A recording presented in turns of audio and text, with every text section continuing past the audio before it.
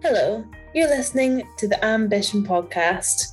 I'm Ellen Buchan, Insights and Communications Executive at Amber and BGA.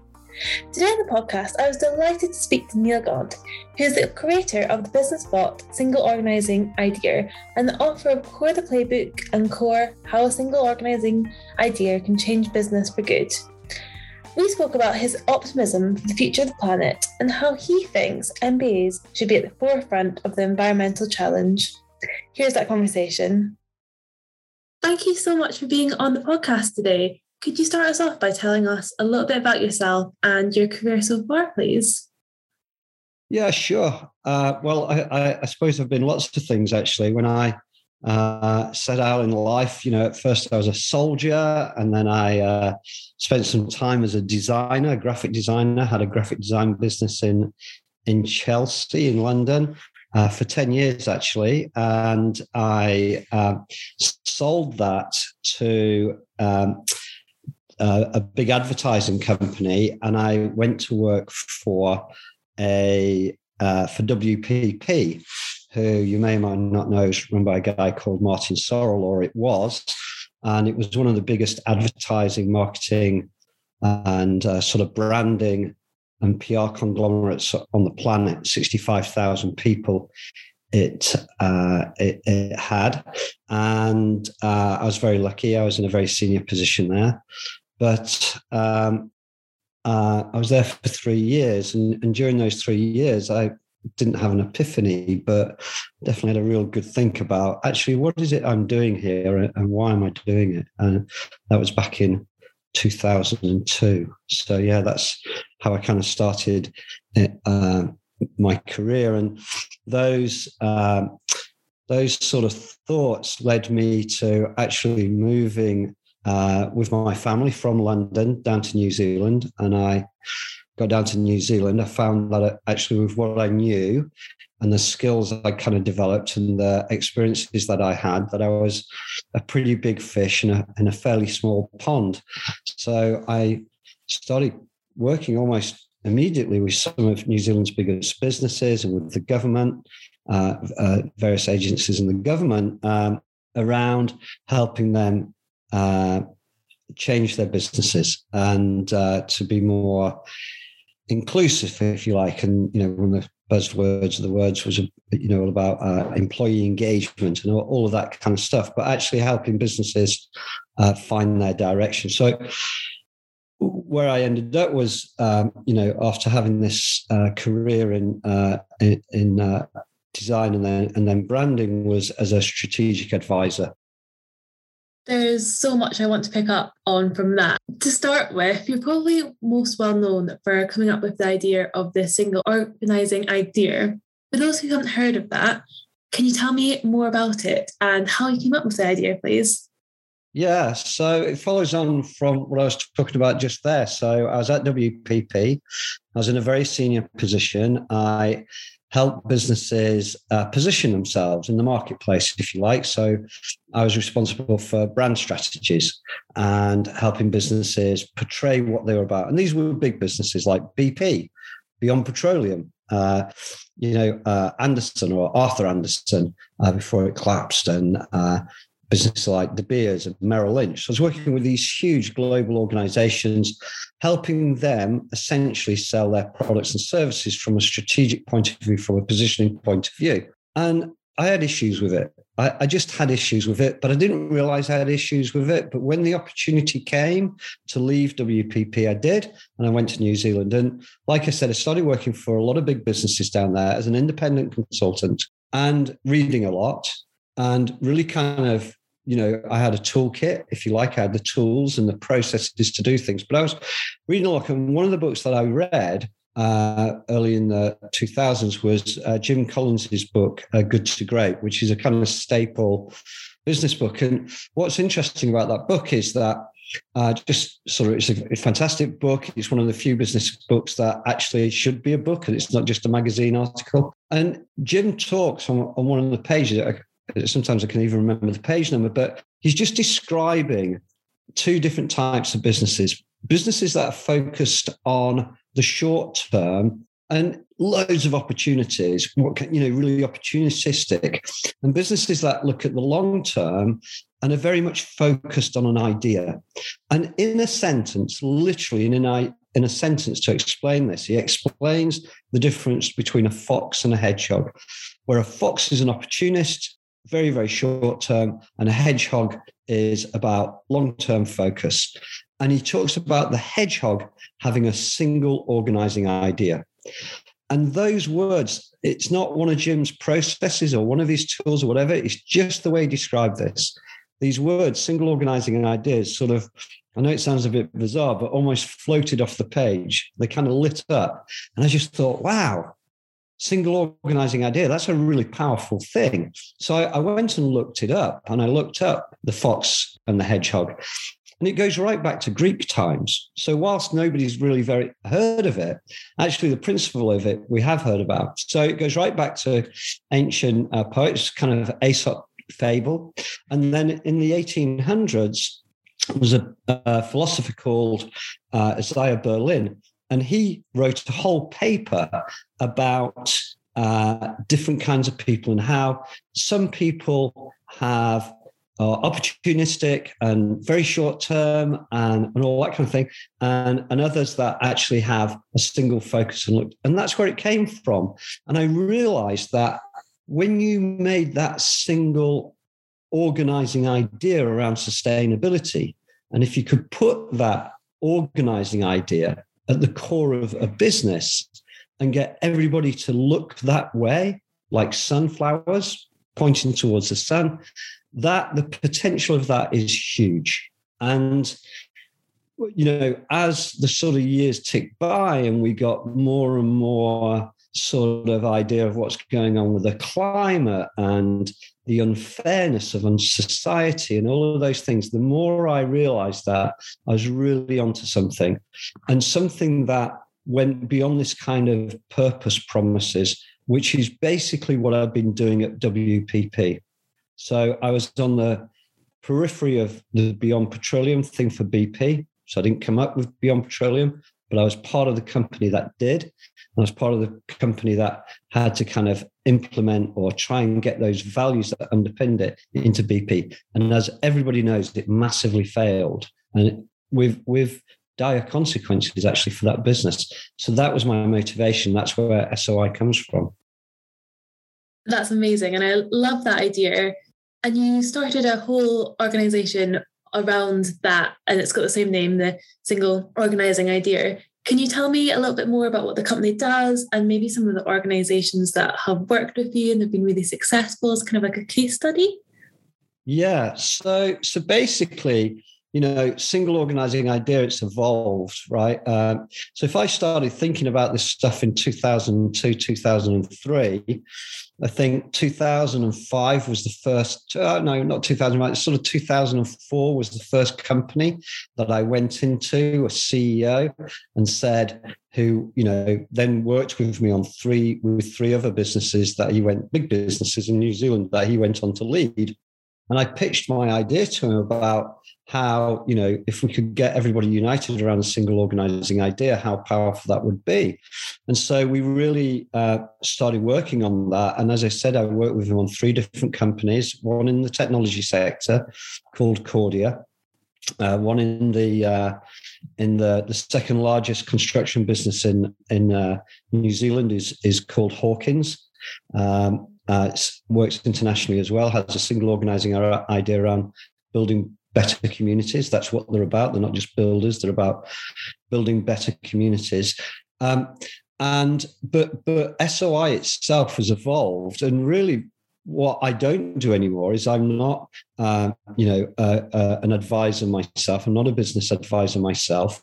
I teamed up with two other people, a guy called Ian Mitchell, who's a tech entrepreneur, extraordinary guy, who's today the CEO of SOI, background in technology, very, very, very successful businessman, and a guy called David Bonbright, who has got 30 years sort of experience in the measurement area and assessing organizations, whether they're really having an impact or not. He's also the creative conceiver of a thing called Constituent Voice, which you can look up on Wikipedia. And the three of us got together 2 years ago. And today what we're about is actually providing the new thinking, the tools we have, and up-to-the-minute technology. So today we're one of the leading providers of data-driven solutions for change makers, for business advisors, for change makers within businesses who want to accelerate their progress and leverage sustainability as a way of driving business value. So, our proposition is really tight around what we do and how we do it and what we're about today. And we have huge ambitions.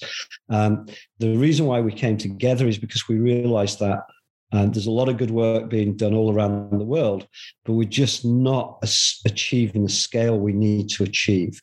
So we launched at COP26. We were up at COP26 last November. We did a soft launch then of our business, of our startup.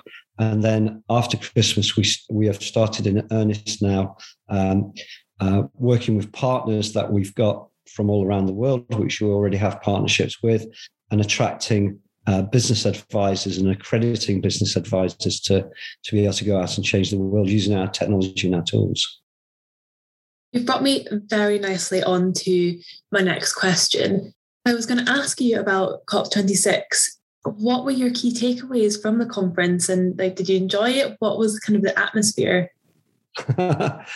Yeah, I kind of did enjoy it. The bit I didn't enjoy so much is it's really unfortunate, but I had my flight back down from COP26 was on the Friday night, and on the Saturday we were meant to meet Barack Obama.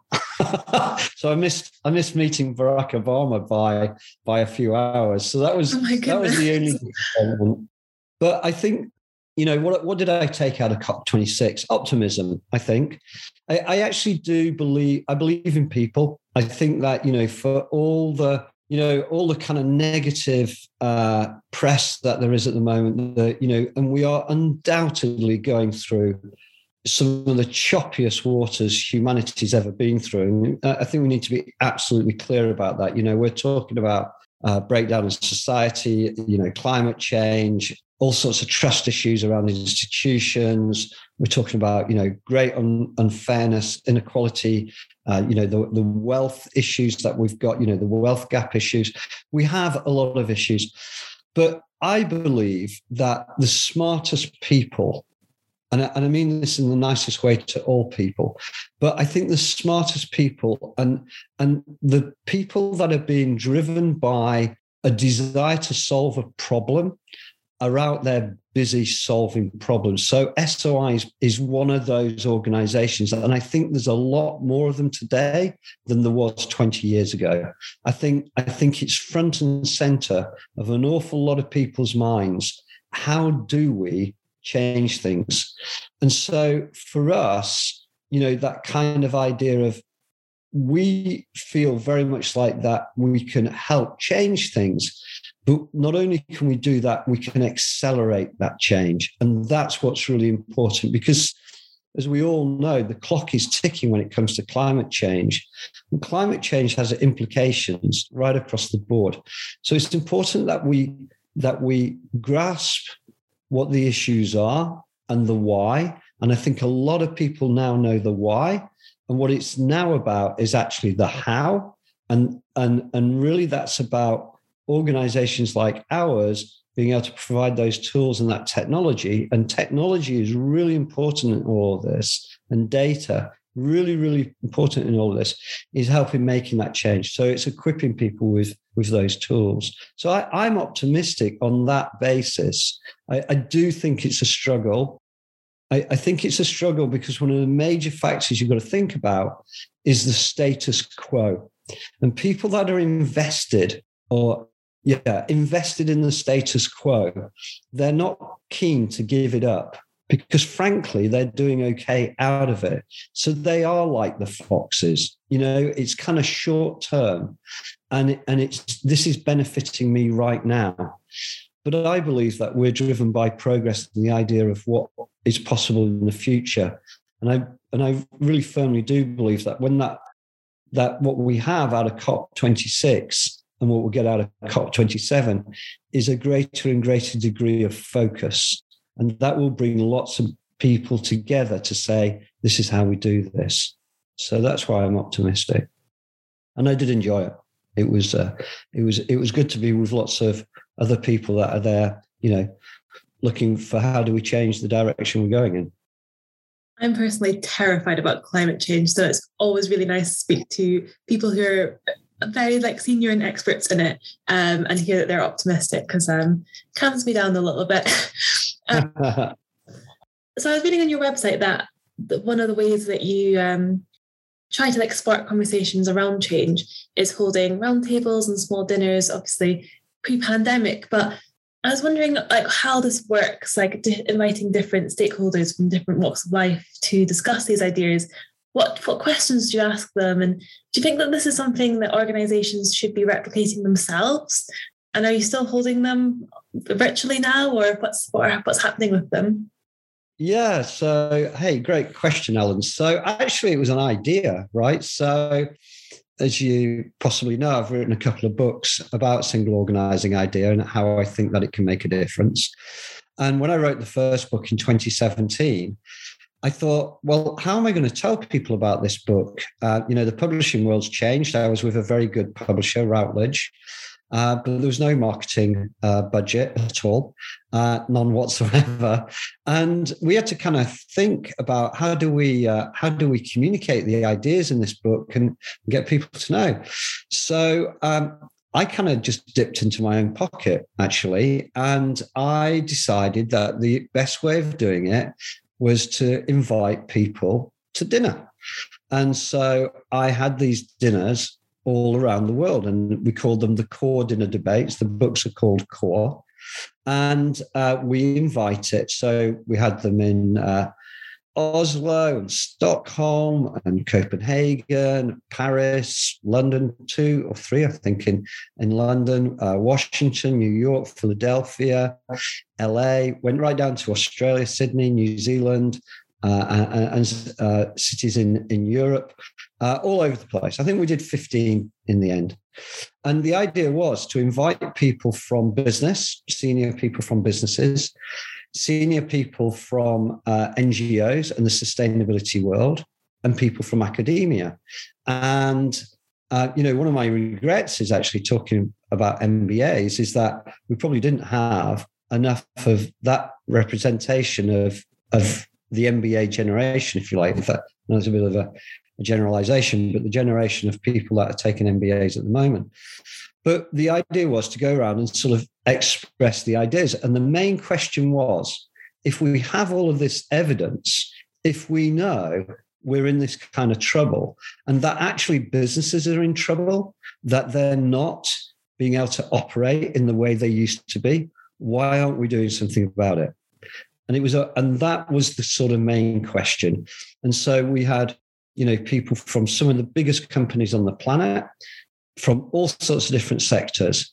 And I took that information away with me.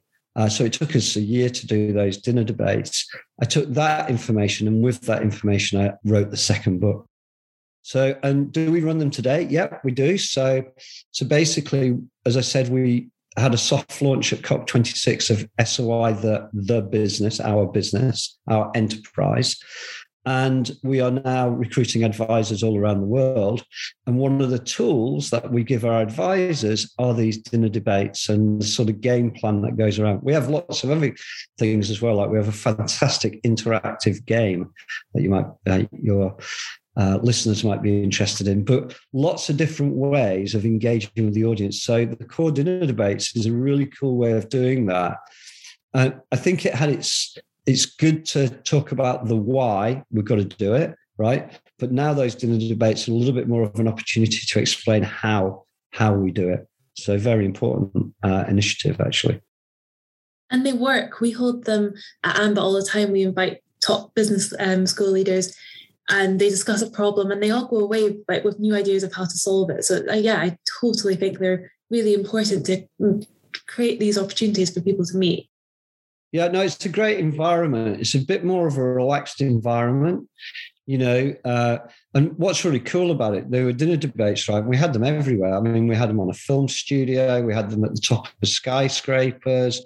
There were all these we had them in an architect's boardroom. It was really weird. But then we had all the food was provided by sustainability, sustainable restaurants. And, it's kind of really cool because you can do it, and you can do it on the smell of an oily rag, right? You can really do it quite cheaply. And because a lot of these businesses want to know and they want to understand, they kind of come along, but they want to understand what other ideas people have got. And you're right, Ellen, they then leave with those ideas. And that's why I'm optimistic about things, because there's this dialogue going on. Whereas, back in the day, you'd have horrible cliches like business is business, it's kind of horrible, aggressive. It's not like that anymore. It's much more collaborative. I also noticed on your website that you invited some of business school leaders along in the past to these discussions. I was just wondering, from that, what do you think business schools should be doing to kind of produce these purpose-driven leaders and to embed this idea of sustainability in the future generation of leaders? Yeah, so that's a brilliant question. I was really hoping you'd ask that question. So we are working with business schools, and actually we're working with one of the biggest business schools on the planet at the moment, Thunderbird, that you'll possibly know, out of Arizona, University of Arizona. They have a massive opportunity, and this is what's really exciting. What's being taught in business schools today is changing, and we completely recognize that. And we see that, the old mission, vision, top down way that businesses are run, that's being challenged. It's being challenged by the students themselves around how it works and what doesn't work. And the reason why we're partnering with business schools is because we know that with our tools, we can create a generation of new advisors.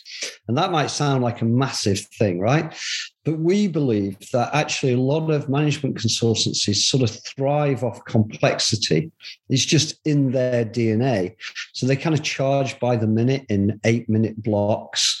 It's about, if you have a client that you're trying to help, and I'm not going to pick on any particular organizations, right? But you can find in these really big management consultancies that in one part of the consultancy, they're helping one client, become sustainable, to think about the future, to position itself for the future. And out of the very same consultancy, dealing with the very same client, you have another bunch of advisors advising that client and advising them how to keep going with the status quo, how to lobby, how to protect where they are today. And so there's a real hypocrisy going on. And we, challenger brands like ours, challenger enterprises like ours are questioning that kind of stuff. And so we're really keen to engage with young people in business schools to get them to and share with them our ideas about alternative ways of running businesses, making businesses much flatter. We don't believe in totally flat organizations, but we absolutely believe in collaborations and much flatter organizations than they are today. We firmly believe that MBAs in particular, equipped with the right tools and having the knowledge, but most importantly, the desire, because it's their future, remember, in all of this. I'm a dude in my 58 year old dude. That these young people, equipped with the right tools and use of technology, and they've grown up with technology, we really firmly believe can go into businesses and talk to people at a very senior level, at board level and C-suite level, about the future and actually about how they can use our tools and technology to change the direction of their businesses. Because what one has to understand is, an awful lot of entrepreneurs, I set up my first business, my design business in London, when I was 27 years old. I wasn't very old. I'd never run a business before. I got on and did it. My partner, Ian, Mitchell, he set up a business for people, in his late 20s, early 30s. There were 4 of them in a garage in the East End of London, and they ended up employing 1,500 people. It's young people who make things happen. I get really excited about the opportunities with business schools and with MBA students, people who are graduating. So just to kind of wrap up, I'm going to ask you a very complex question, which is probably not the best thing to end on, but I really like ending the podcast on kind of like a practical note. So I was wondering what you think the first step someone listening to this podcast could take to make their organisation more driven around sustainability. Yeah, I don't think that's complex, Ellen. I think actually quite straightforward. And actually being straightforward is one of our key values, right? We're trying to make things simple and straightforward.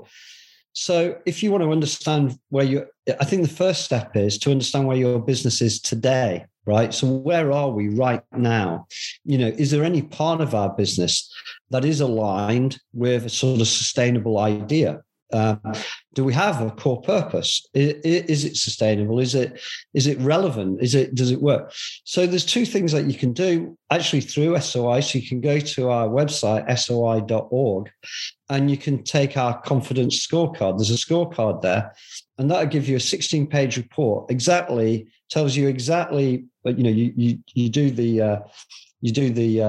go through a bunch of questions. I think it takes 4 minutes to complete, and you'll get a 16-page report, and it'll explain in that report exactly the kinds of things that you need to be thinking about. So that's the first step that you can do.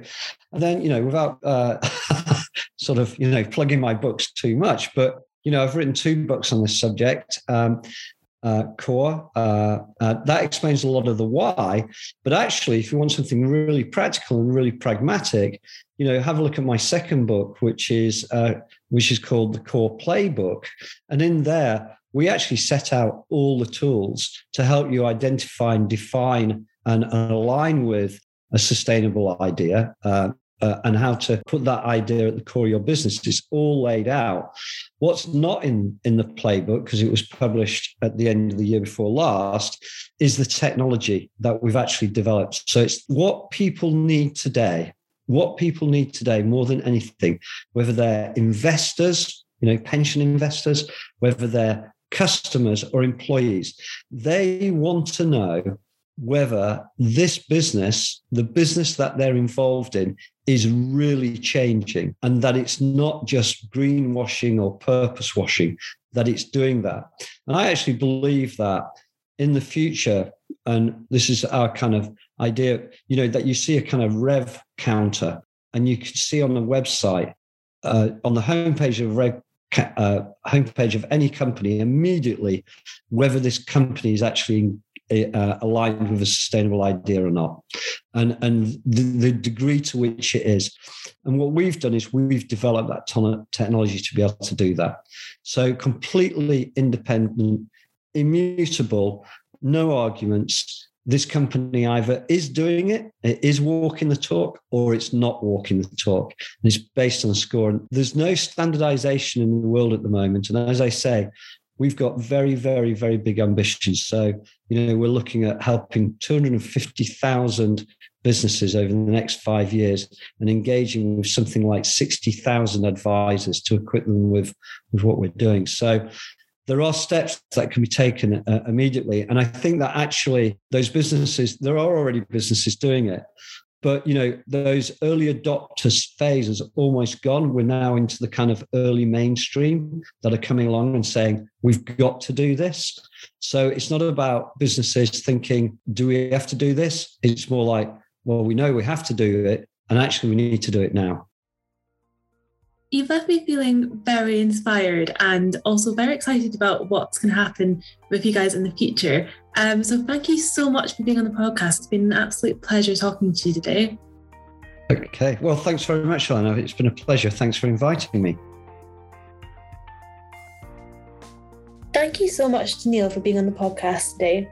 If you'd like more thought leadership, head to www.associationofmbas.com/ambition. And make sure to listen out for the next Ambition podcast.